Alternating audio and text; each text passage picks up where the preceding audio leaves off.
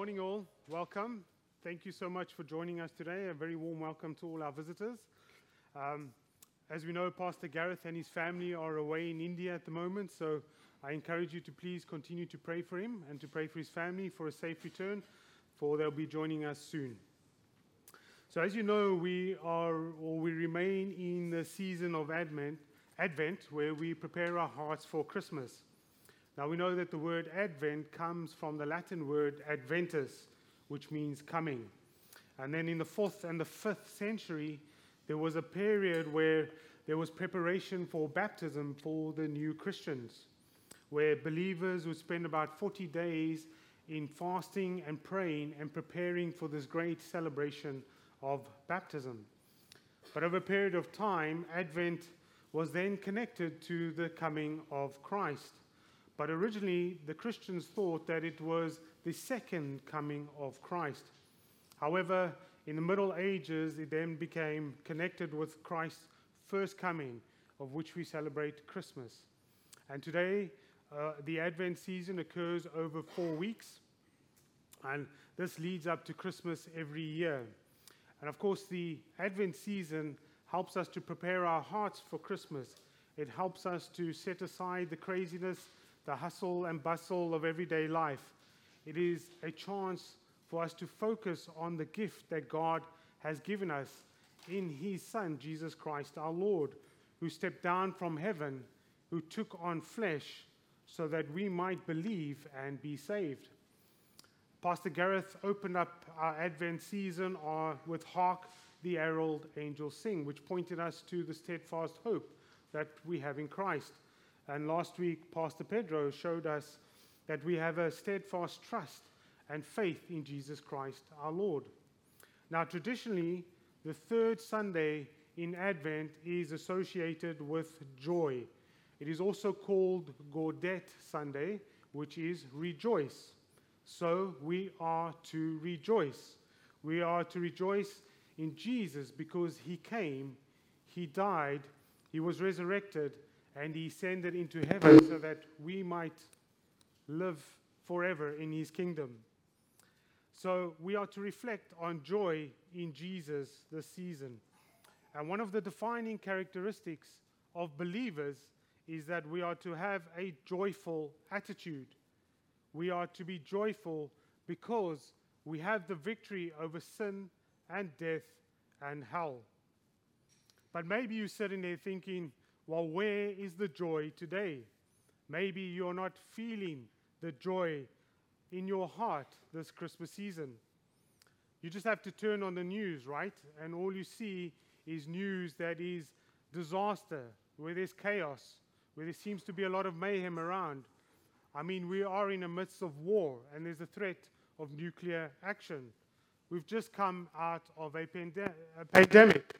Oh, we good? Sorry about that. So there seems to be lots of conflict. There's flooding, there's droughts, and there's famine all across the world. The political parties across the globe also can't seem to find any solutions, right? And the rise of cost of living is a concern to many people around the globe. But closer to home, perhaps you have suffered much loss. Perhaps you've had loss of a loved one this season. Perhaps you've lost your job and you don't know how you will make rent this month. Or maybe you are at school and you are being bullied and teased at school. So whatever situation you find yourself this morning, I want to show you from the scriptures that there is joy in the baby Jesus.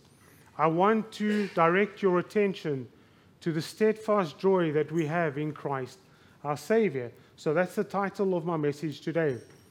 So our scripture reading this morning is taken from Luke chapter 2, beginning at verse 8. So if you all wouldn't mind standing so we can show reverence for God's word, and we'll be reading from the Gospel of Luke, beginning at chapter 2, verses 8.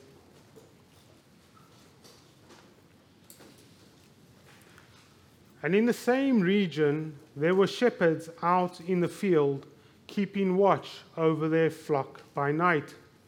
And the angel of the Lord appeared to them, and the glory of the Lord shone around them, and they were filled with great fear.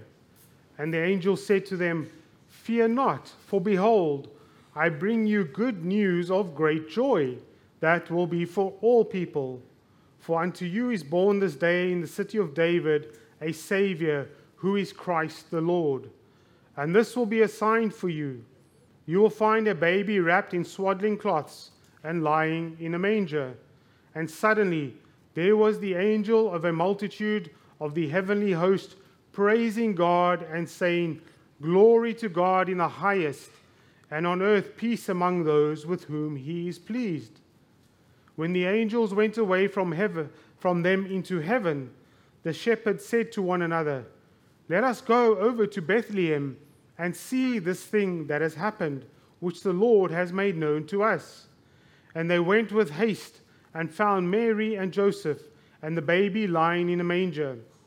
And when they saw it, they made known the saying that had been told them concerning this child. And all who heard it wondered at what the shepherds told them.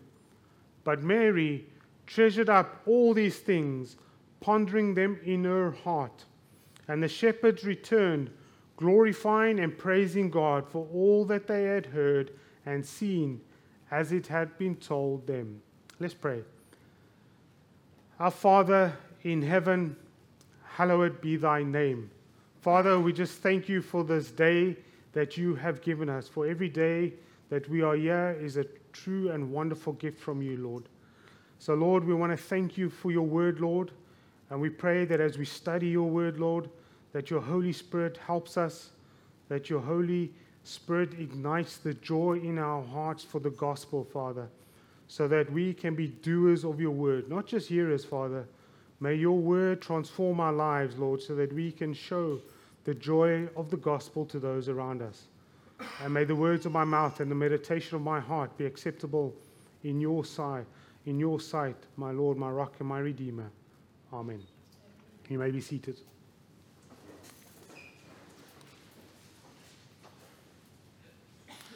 So I'm sure you may have heard of the term happy wife, happy life, right? Or the ultimate goal in life is the pursuit of happiness. Now, these terms tend to be what we throw around in everyday society, isn't it? And don't get me wrong, I don't want to be a buzzkill and say that I am anti-happy, right? But I like to be happy just as much as the next person. However, the world's definition of happiness is very different, isn't it? It's more related to our current circumstances. When our circumstances are favorable, we are happy. When our circumstances are not so favorable, we are not happy, right? But as you well know, our circumstances are always changing. So it's not a really good place to be in, is it?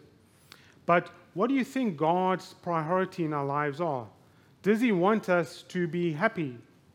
And I'm sure if he wanted us to be happy, he would have made it a priority in his word, right? If you look up happy or happiness, how many times do you think it appears in the Bible? 10 times? 20 times? 100 times? 8 times. That's how much happy appears in the Bible, 8 times. But what about the word joy or joyful? How many times do you think joyful appears in the Bible? So 200 times. So we see that joyful is 25 times more than happiness. So it must be a priority in God's word, right? So in this text today, we observe that Luke is the author of this text, right? And the biblical scholars believe that Luke was a Gentile and that he was a native of Antioch. And we know in our studies of the book of Acts, he accompanied Paul on his missionary journeys, as Paul referred him to as the great physician. And we witness in Luke's writings that it is very detailed, it is very methodical, for Luke was a great historian. And of course, as we are aware that Luke wrote this book to the great or the most excellent Theophilus, where he says that you may know with certainty of the things that have been taught in Luke chapter 1, verses 3 and 4. So Luke sets up his narratives in his first chapter, where he foretells the birth of John the Baptist and, of course, the birth of Jesus. So if we have a look in Luke chapter 1, verses 28 to 32, he records the visit of angel Gabriel to the Virgin Mary. And he says this, the angel says to Mary, "Greetings, O favored one, the Lord is with you." But she was greatly troubled at the saying and tried to discern what sort of greeting this might be. And the angel said to her, "Do not be afraid, Mary, for you have found favor with God. And behold, you will conceive in your womb and bear a son, and you shall call his name Jesus. He will be great, and he will be called the Son of the Most High." And as we know, we can see what Mary's response is. She said, "But how can this be, for I am a virgin?" So the angel says to her, he responds, "The Holy Spirit will come upon you, and the power of the Most High will overshadow you. Therefore the child to be born will be called Holy, the Son of God." So Mary accepted this and said, "Behold, I am the servant of the Lord. Let it be to me according to your word." And following this event, we see that Luke records Mary's song of faith, which we refer to as Mary's Magnificat, a song that reveals Mary's heart and her mind at the time, the song that is saturated with God's word. It is a song of absolute joy. And I love what Spurgeon says about it. He says that we should sing.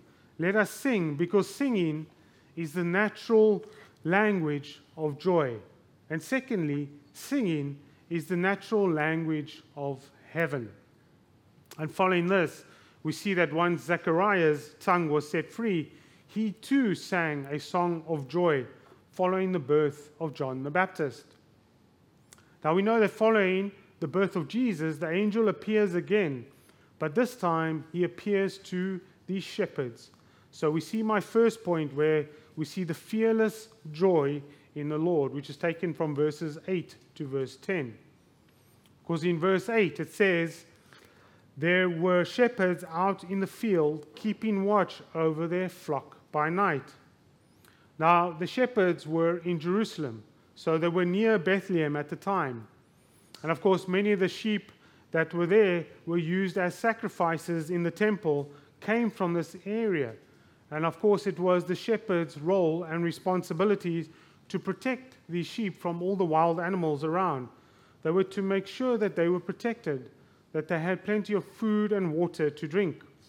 They were also to be ensured that these sheep were well fed and that they were kept healthy.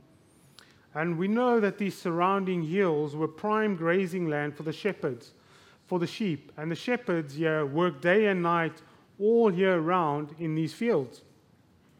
And although a shepherd was considered as a major occupation during Jesus' time, it was really an unskilled labor. The shepherds were relegated to the lower socio-economic strata. They lived outdoors and they were among the sheep, so they most likely had the odor of all the animals. But nonetheless, it is worth noting that the angels of the Lord appeared to them first to announce the birth of Jesus. And what do we witness? We witness that the glory of the Lord shone around them and that they were filled with great fear. Now, again, we see fear mentioned here. There's repetition, right? The angel appearing to somebody, and there's the feeling of fear.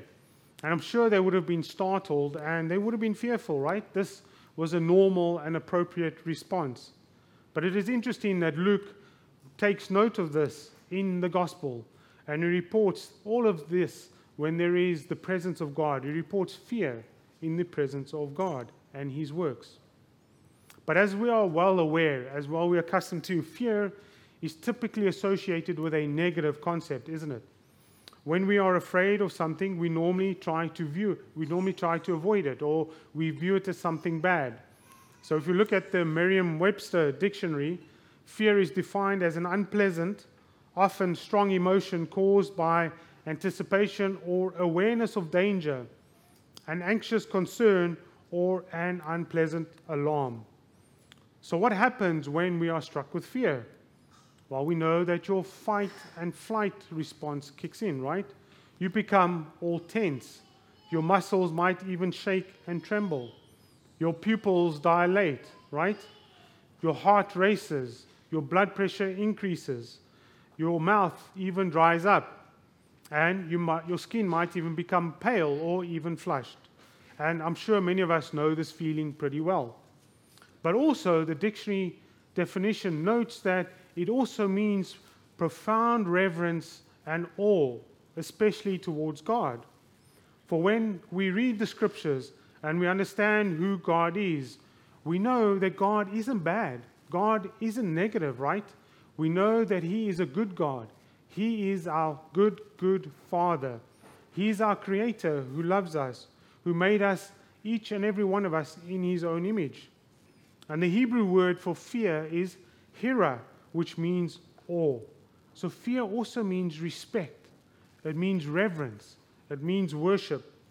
And notice that Luke uses the word Lord and God interchangeably throughout this text. If we see in verse 9, he says, "The angel of the Lord appeared, and the glory of the Lord shone around." And then verse 11, "For unto you is born this day in the city of David a Saviour, who is Christ the Lord." And in verses 13 and 14, "And suddenly there was the angel, a multitude of the heavenly host, praising God and saying, Glory to God in the highest, and on earth peace among those with whom He is pleased." So we witness that God is being praised here with great joy, with great awe and wonder. And the Bible teaches us much about the character of God. God is our righteous creator. He created the heavens and the earth and everything in it. He created us in His own image. He created us to be accountable to Him. He created us to worship Him. For God is all-seeing. He's all-knowing. He's omnipresent. He's omniscient. He's omnipotent. We know that He's all-powerful. And God is also sovereign. The great theologian Jonathan Edwards commented, and he said, "There is a wonderful alteration in my mind in respect to the doctrine of God's sovereignty. The doctrine has very often appeared exceeding pleasant, bright and sweet. Absolute sovereignty is what I love to ascribe to God." And we know that God is also righteous and that He is holy, but He will not leave the guilty unpunished. And now that, one would think, would feel or would make us feel dread, right? We would feel this gut-wrenching fear because of God's punishment. But only when we truly understand our condition, right? When we truly understand our sinful nature, that we truly understand that we are merely the creature and that we are not the creator. And when we understand what God has done for us in Christ Jesus, do we really understand the awesomeness of our God? When we are able to experience this amazing peace and this joy, knowing that our sins are forgiven, knowing that we are justified and reconciled to Him, knowing that our relationship is made right with Him, and that when we repent and we believe that we have the hope of spending eternity with Him in His kingdom, then we will truly know the true joy of God the Father, joy that we've been adopted into His family. So if we look in the text now, if we follow in verse 10, the angel says to the shepherds, "Fear not, behold, I bring you good news of great joy for all people." All people. Not just a select few, right? Not just for the Jews, not just for the Gentiles, not just for the Samaritans. Yes, for all people. For us, it means everyone. Canadians, Africans, Asians, Filipinos, right? It means everybody. This is great news for everybody. And John Piper notes, he says that it is clear from this context that the gospel, that the fearlessness and the greatness of the joy is not just for the shepherds. It is for everyone who says, Jesus is Lord, and who is glad to do so. The word signals the calling of Jesus, my Lord and my God, is the foundation of Christian fearlessness and great joy. So we see that we have fearless joy in the Lord. So let's look at my second point, where there is joy in our Saviour, Christ the Lord, which we see in verses 11 to verse 14. So as we continue in our text, we see the angel then responds to the shepherds and says, "For unto you is born this day in the city of David a Saviour who is Christ the Lord." A clear indication of Christ's humanity as well as his deity or his divinity. So Luke tells us that he is born this day in the city of David. Now this refers to Bethlehem, right? The town where David was born. It's not referring to the city of David, which is on the southern slope of Mount Zion, which we found in 2 Samuel chapter 5. And Luke writes that he is born, meaning Jesus took on flesh. So in his birth, we have the incarnation of God himself. For John chapter 1, verses 14 tells us, "The Word became flesh and dwelt among us." Now, of course, we know that the work of Christ did not start in his earthly ministry or when he was born. It began in eternity past through the covenant of redemption. Now, this covenant of redemption was a pact or an agreement that occurred within the Godhead, and this is the work of the Trinity. And R.C. Sproul comments and says this. He says, "The Father designed the plan of redemption. The Son assigned to accomplish this plan of redemption, and it is the Holy Spirit that applies this redemption to us." So let me repeat that again. The Father designed the plan of redemption. It was the Son who was assigned to accomplish this plan of redemption, and it is the Holy Spirit that applies this redemption plan to us. So therefore, the second person of the Trinity takes upon himself the very human nature for the purpose of redemption. And if you consider this, and if you ponder this, how amazing is this to see, right? The plan of redemption has got nothing to do with us. It is all down to God. And this should bring us great joy, shouldn't it? For if it was based on our own works, based on our own efforts, folks, we'd be in great trouble, wouldn't we? Because I would be totally petrified of this. We have a loving Father who sent his one and only Son to redeem us, to pay the penalty on our behalf. For without it, we know that we would have no hope. We would be walking around like dead corpses. And notice how the angels refer to Jesus. They say, "Jesus, Saviour, Christ the Lord," showing his divinity, showing us his divine nature. And these three titles show the greatness of Mary's Son, right? For we see Saviour, the first word, Saviour. Now, this is only the second place in the Gospel where we find Christ referred to as Saviour. For the other one, we see it is in John chapter 4, verses 42, when the men of Sychar confessed him as Saviour of the world. The second, we see him referred to as Christ, which is the Greek word for the Hebrew word Messiah.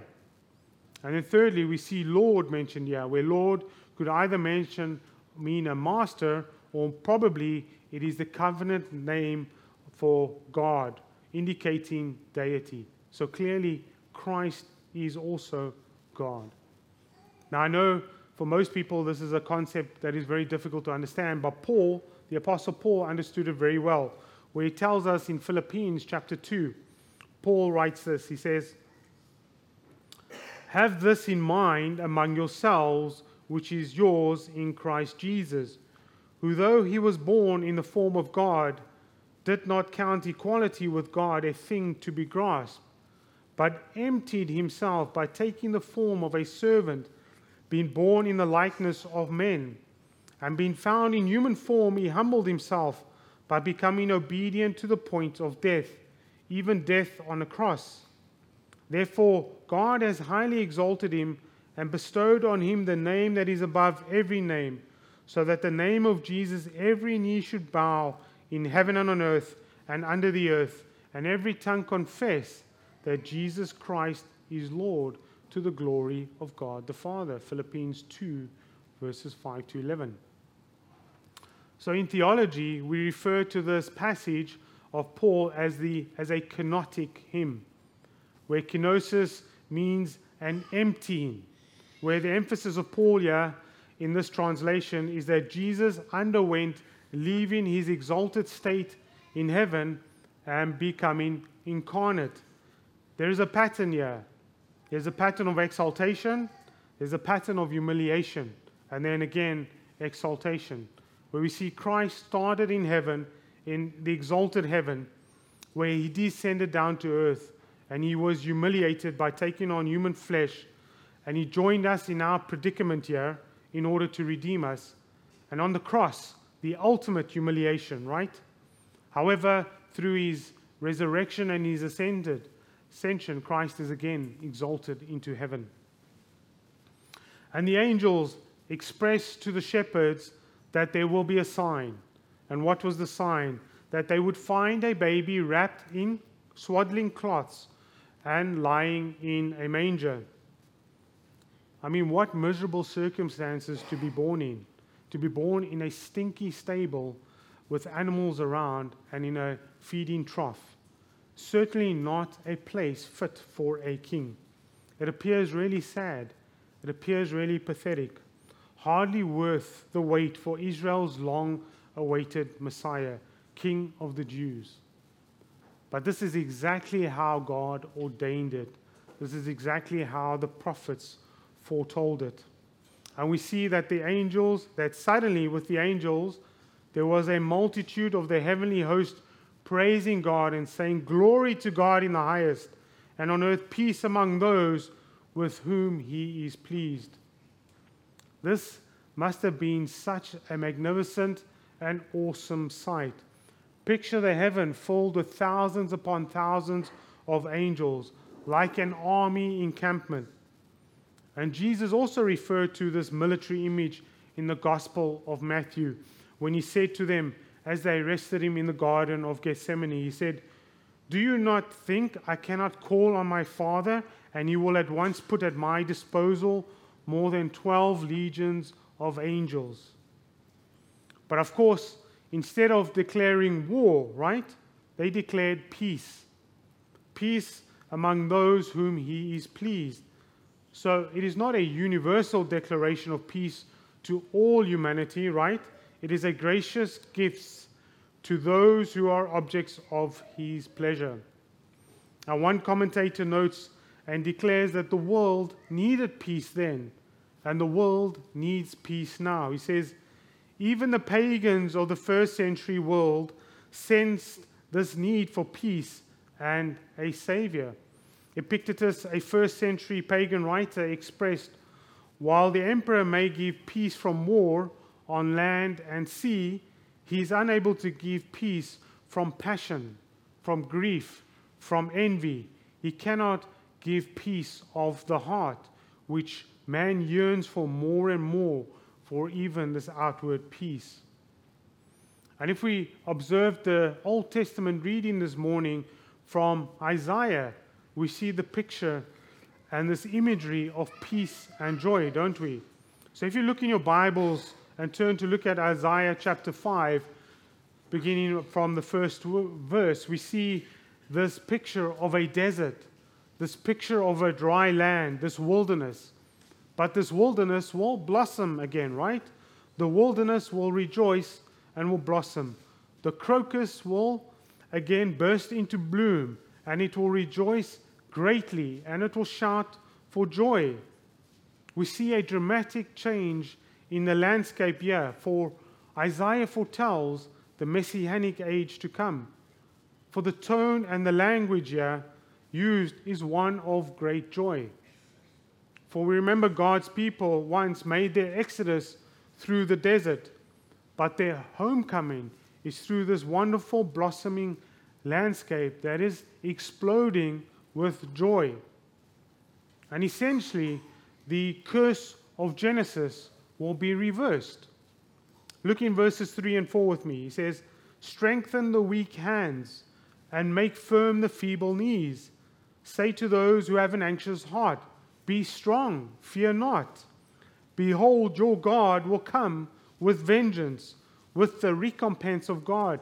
He will come and save you. Look at this amazing, wonderful promise. God will come and save you. He will also strengthen you. He will also help us to persevere. And this is only possible because of his commitment to his people, to us as believers. His promises are trustworthy and they are true. And this should fill us with great joy this Christmas season.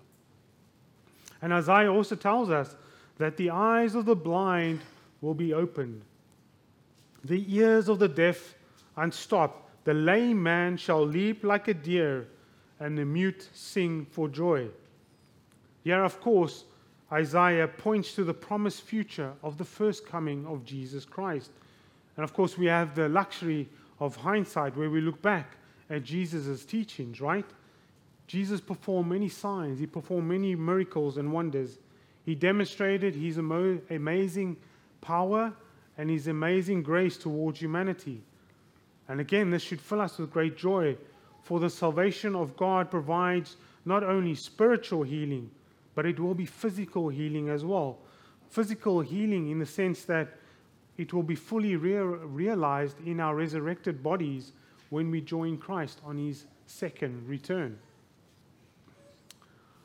So, we see that there is amazing joy in our Saviour Christ the Lord. So turn and look at my third point, where there is joy in responding to the good news in verses 15 to 20. So when the angels went away from them into heaven, the shepherds said to one another, let us go over to Bethlehem and see this thing that has happened, which the Lord has made known to us. And they went with haste and found Mary and Joseph and the baby lying in a manger. So we observe here that the shepherds made haste. They didn't hesitate or hang around for a while. Upon hearing this great, wonderful, joyful news, they showed a genuine sign of urgency, a sign and what was the sign, that they would look for? Well, the angel said again they would find a baby wrapped in swaddling cloths lying in a manger. Now, of course, it wouldn't have been unusual to find a baby wrapped in swaddling cloths, because in the Gospel of Matthew, as we well know, that there were many, many babies born that evening in Bethlehem that night, right? But it would have been certainly strange to have found a baby lying in a manger, in a feeding trough.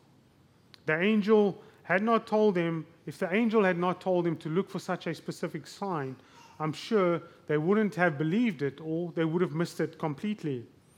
And I'm sure the sign would have been for identification purposes. And what did they find? Well, they found Mary and Joseph and the baby lying in the manger. And it must have been such a strange sight to have seen, but a very specific sight that the angels reported to them. And I doubt any other child born that evening would have been in such a setting as well. And Calvin wrote this in his commentary. He said, this was a revolting sight and was sufficient of itself to produce an aversion to Christ.